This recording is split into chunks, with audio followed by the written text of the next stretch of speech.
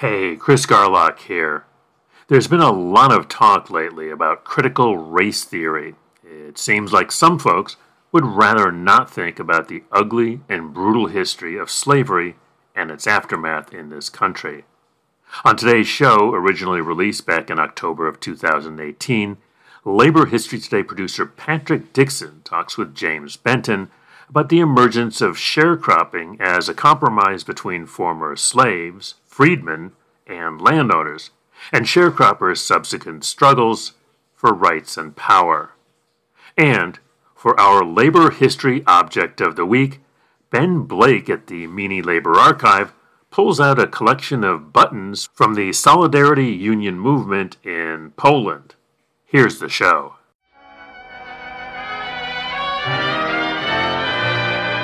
No bread on the table, ain't no wood in the box, no roof on the stable, got no milk in the crocks. Use rope for suspenders, and a goat ate my shoes. I've got those sharecropping blues. They call it. Hey, Chris Garlock here with this week's Labor History Today. On this week's show, Patrick Dixon talks with James Benton about the emergence of sharecropping as a compromise between former slaves or freedmen and landowners, and sharecroppers' subsequent struggles for rights and power. For our labor history object of the week, Ben Blake at the Meany Labor Archives pulls out a collection of buttons from the Solidarity Union movement in Poland. If you enjoy the Labor History Today podcast, please be sure to spread the word by liking us on your favorite podcast app. And if you'd like to contribute a labor history item, just shoot us an email at laborhistorytoday@gmail.com, and we'll send you details on how you can be part of the podcast. My son's in Jeff City, doing 10 to 15.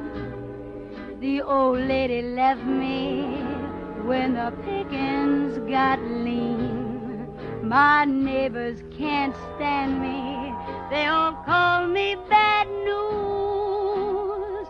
I've got the sharecropping blues. I'm hungry. I've got those sharecropping blues.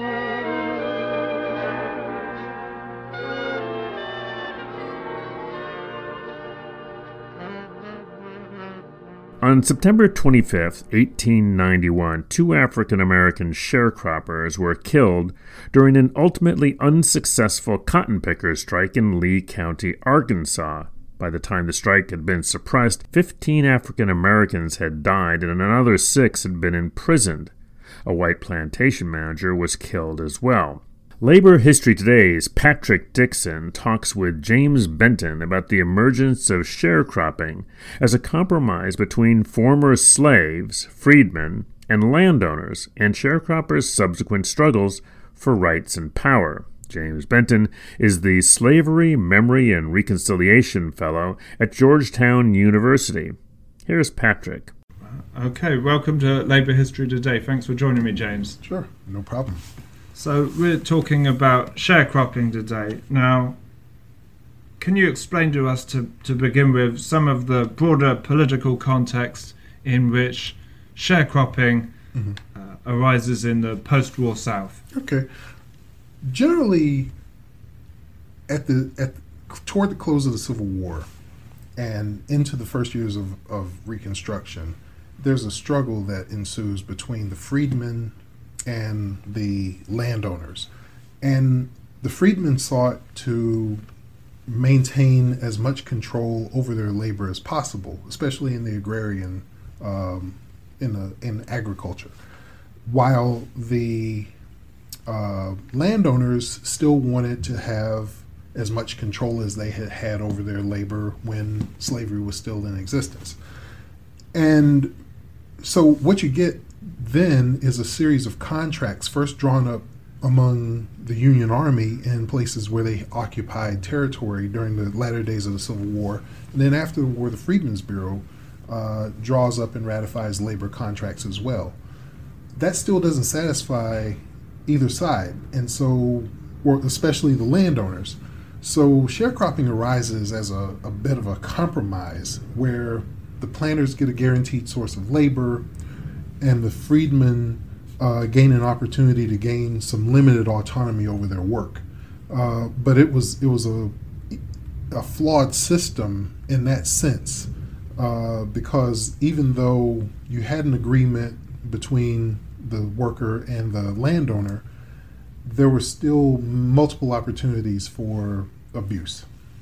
So, on the surface of it, paying a share of your crop in lieu of rent doesn't seem inherently unfair, but in many ways it was. Can you explain why? Yeah, and the system that we're referring to is basically this. The sharecropper would give 1/3 of the crop that he grew to the planter every year.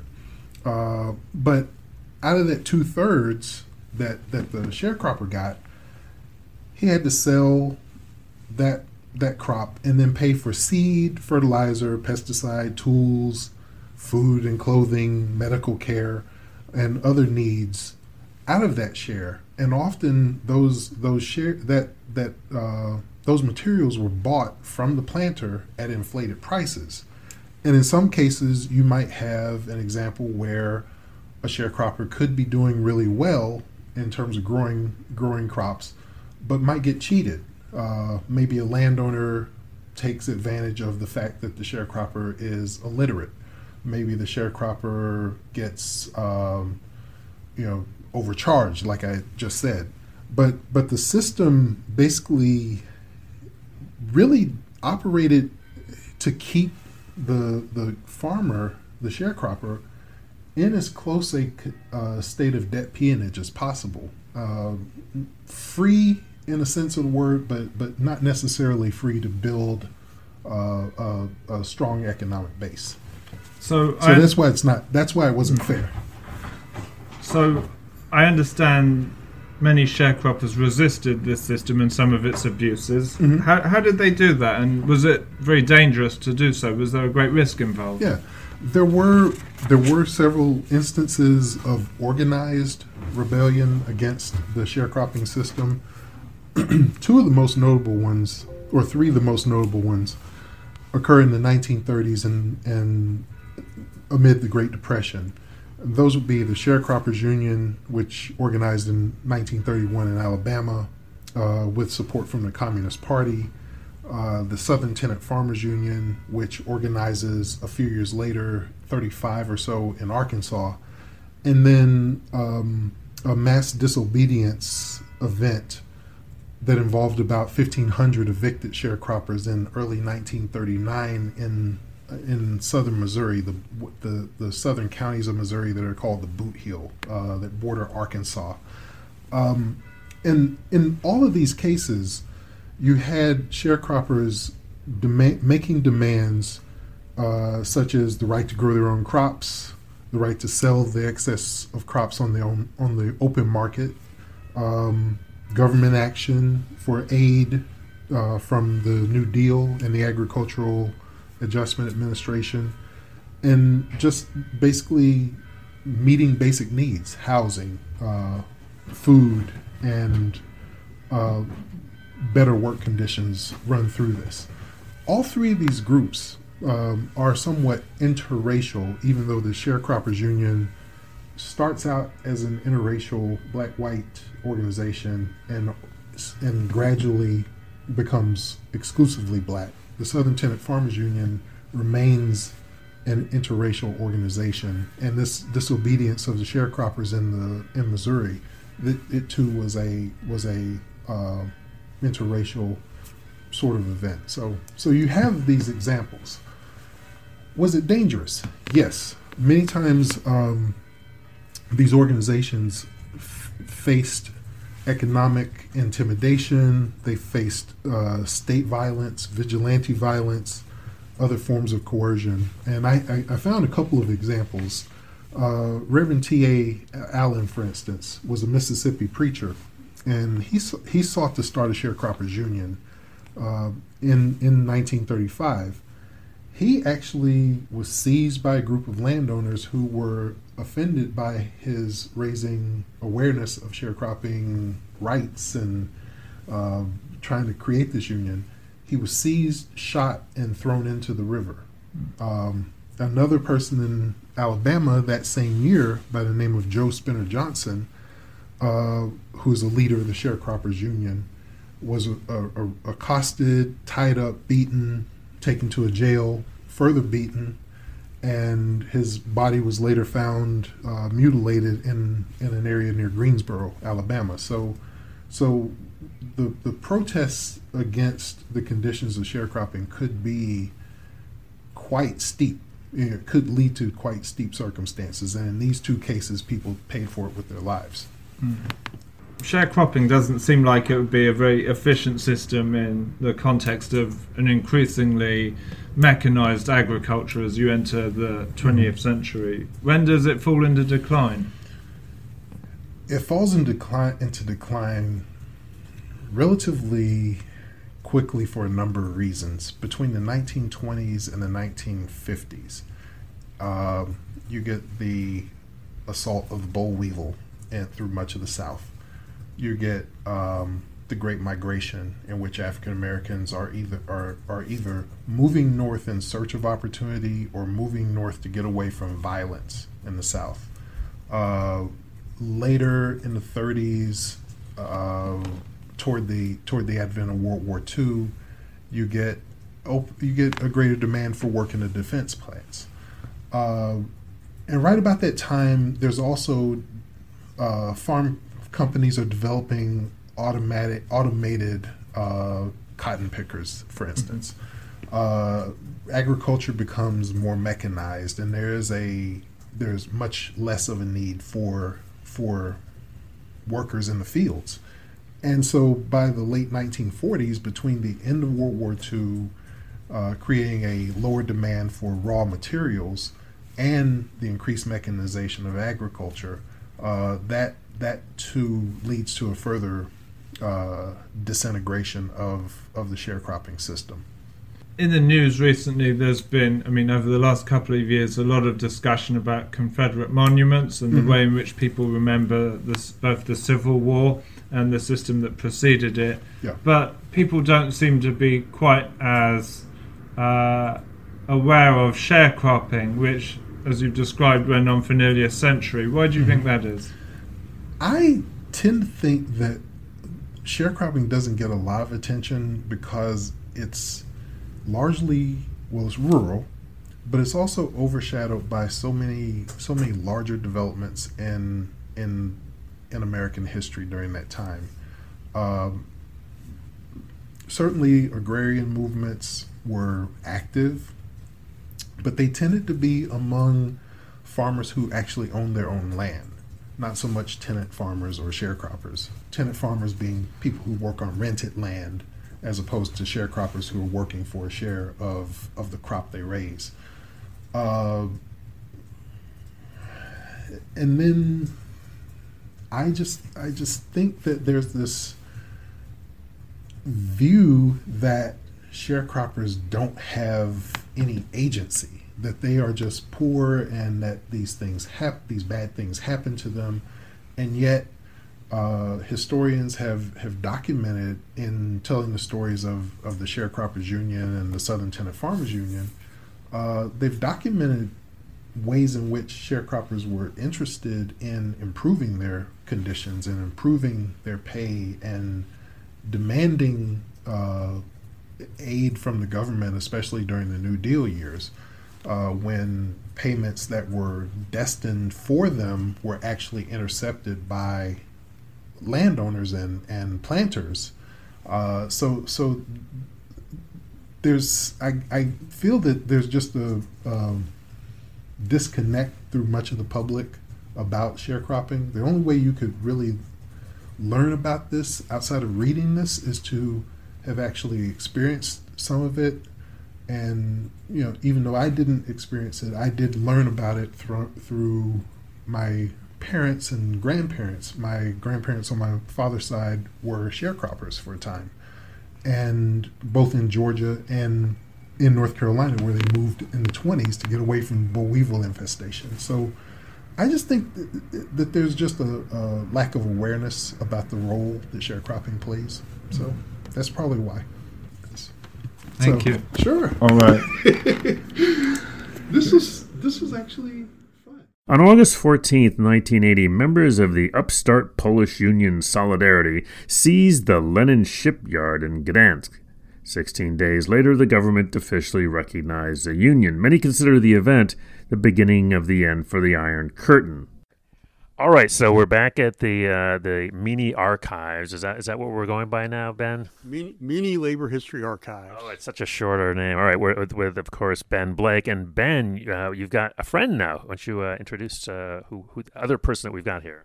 Yes, we've got a new staff person in the archives, the labor archives here, Alan Weirdak, and he's a great addition to our staff and has been doing a lot of great work posting things online to get them out there so people know about us and know what we have. All right, welcome, Alan. Thank you. All right, so Ben, let's go ahead and we're going to be talking about Solidarność, or Solidarity, as we say in English, the Solidarity Movement. And I know you have all kinds of stuff. Lane Kirkland, of course, was a huge supporter of that. So there's lots and lots of stuff in the archives. Why don't you talk about what you've pulled out for us today? Well, we've got a collection of buttons here, various Solidarność buttons.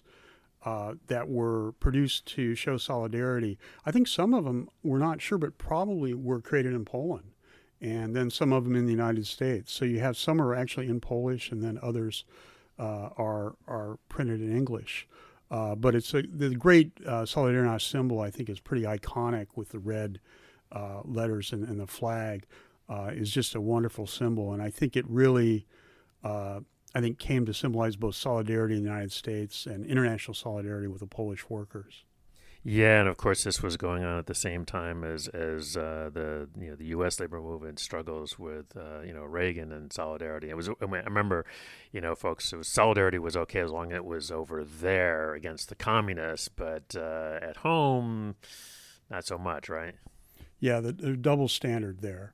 Where, it's like a strong union movement in Poland is okay, that's anti-communist and breaking a dictatorship, but in the United States, not the case. Now, these are some sort of regular, I think a lot of people would recognize these buttons. They look very similar to ones we had here in the U.S., except for the Polish, which I'm not even going to try and mangle. My family originally came from Poland, but I don't have that. And then some kind of nice, interesting, little bit different style, sort of a very light rectangular plastic style, a little bit different than we have in the U.S. I'm wondering if these are from the Eastern Bloc, from Poland itself. Well, I'm looking at the back of one of the buttons that has kind of the Solidarność, like an emblem. It's like a badge. Yeah. It's almost it's plastic, but it almost looks kind of porcelain in a way. I thought they were porcelain when I picked them up. They're really light and almost, I don't want to say flimsy, but I don't want to say cheap, but it just doesn't have, we were looking at those a few weeks ago, those buttons with the dues buttons, and those were really, clearly pretty high quality and really well made. These look like they were, kicked out, but really beautiful buttons. And it looks like this one was created in Polish. It's in Polish, and it looks like maybe Krakow is on the back of the buttons. So an original. Yeah, so it's actually would have been worn by a Solidarność member. Very cool. Now, then you have this classic poster, wherever freedom is on the march, labor unions are there, with Lech, pretty young Lech Walesa. This is back during the AFL's CAO's famous Union Yes campaign. Still subhead here: the more we join together, the more we change the world. Now, you had a personal story about this. What was going on with you? Oh, back when martial law was declared, I was living in Chicago. I was a Teamster, and actually at UPS. I was a preloader at UPS in the local 705 and the Teamsters. And some of us heard about martial law, and so we just got together kind of through activists that I knew in the city, and we went down to the Polish consulate on Lakeshore Drive in Chicago. And by the time we got down there were literally thousands of people protesting martial law in Poland in front of the consulate. It shut down most of Lakeshore Drive, and mostly Polish-speaking folks from immigrants from Poland and then supporters in the U.S. But it was a very powerful demonstration. I'll never forget it.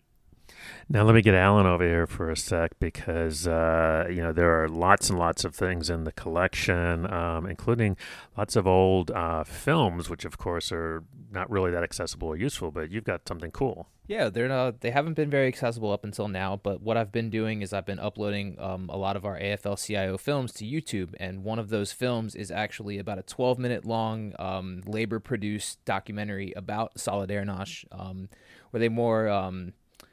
it's kind of, I guess they talk about the movement, and it talks about Lech Walesa's life. And that's one of the many films that we've started to upload to YouTube. I've put up about 30 so far, and that's one of them.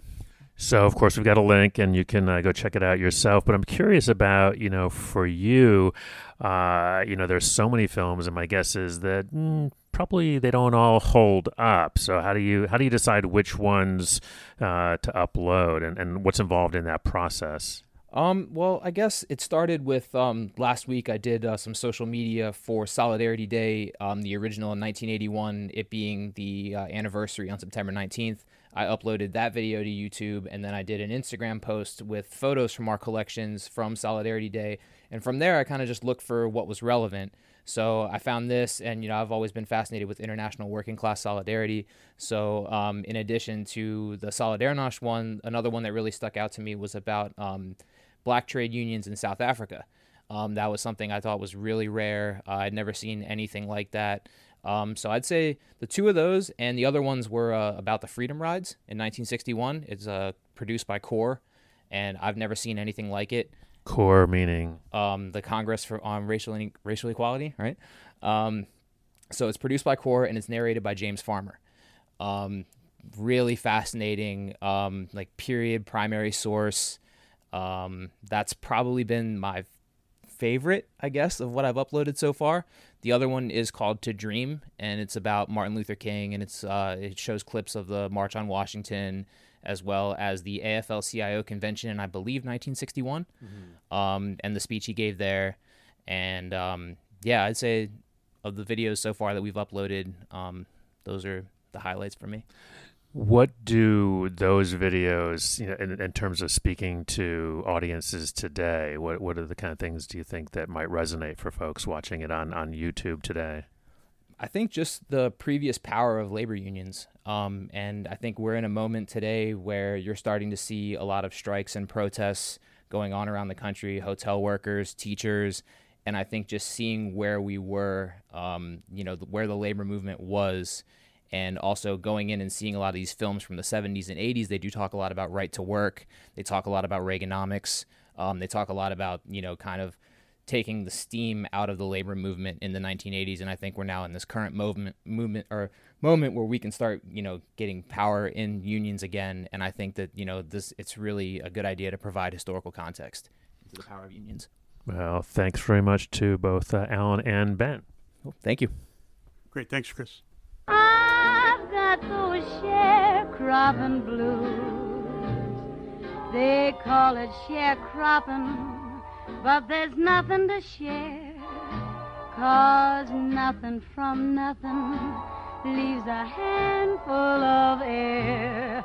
There ain't nothing left here anybody can use.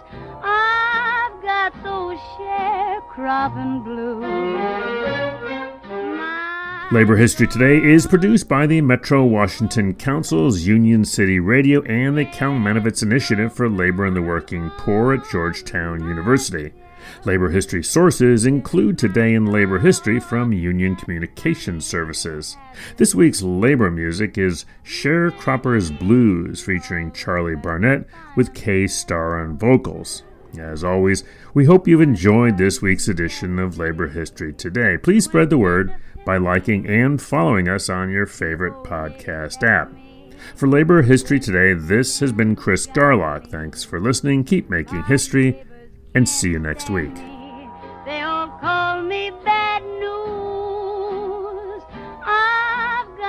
sharecropping blues. I mean, I'm hungry. I've got those sharecropping blues.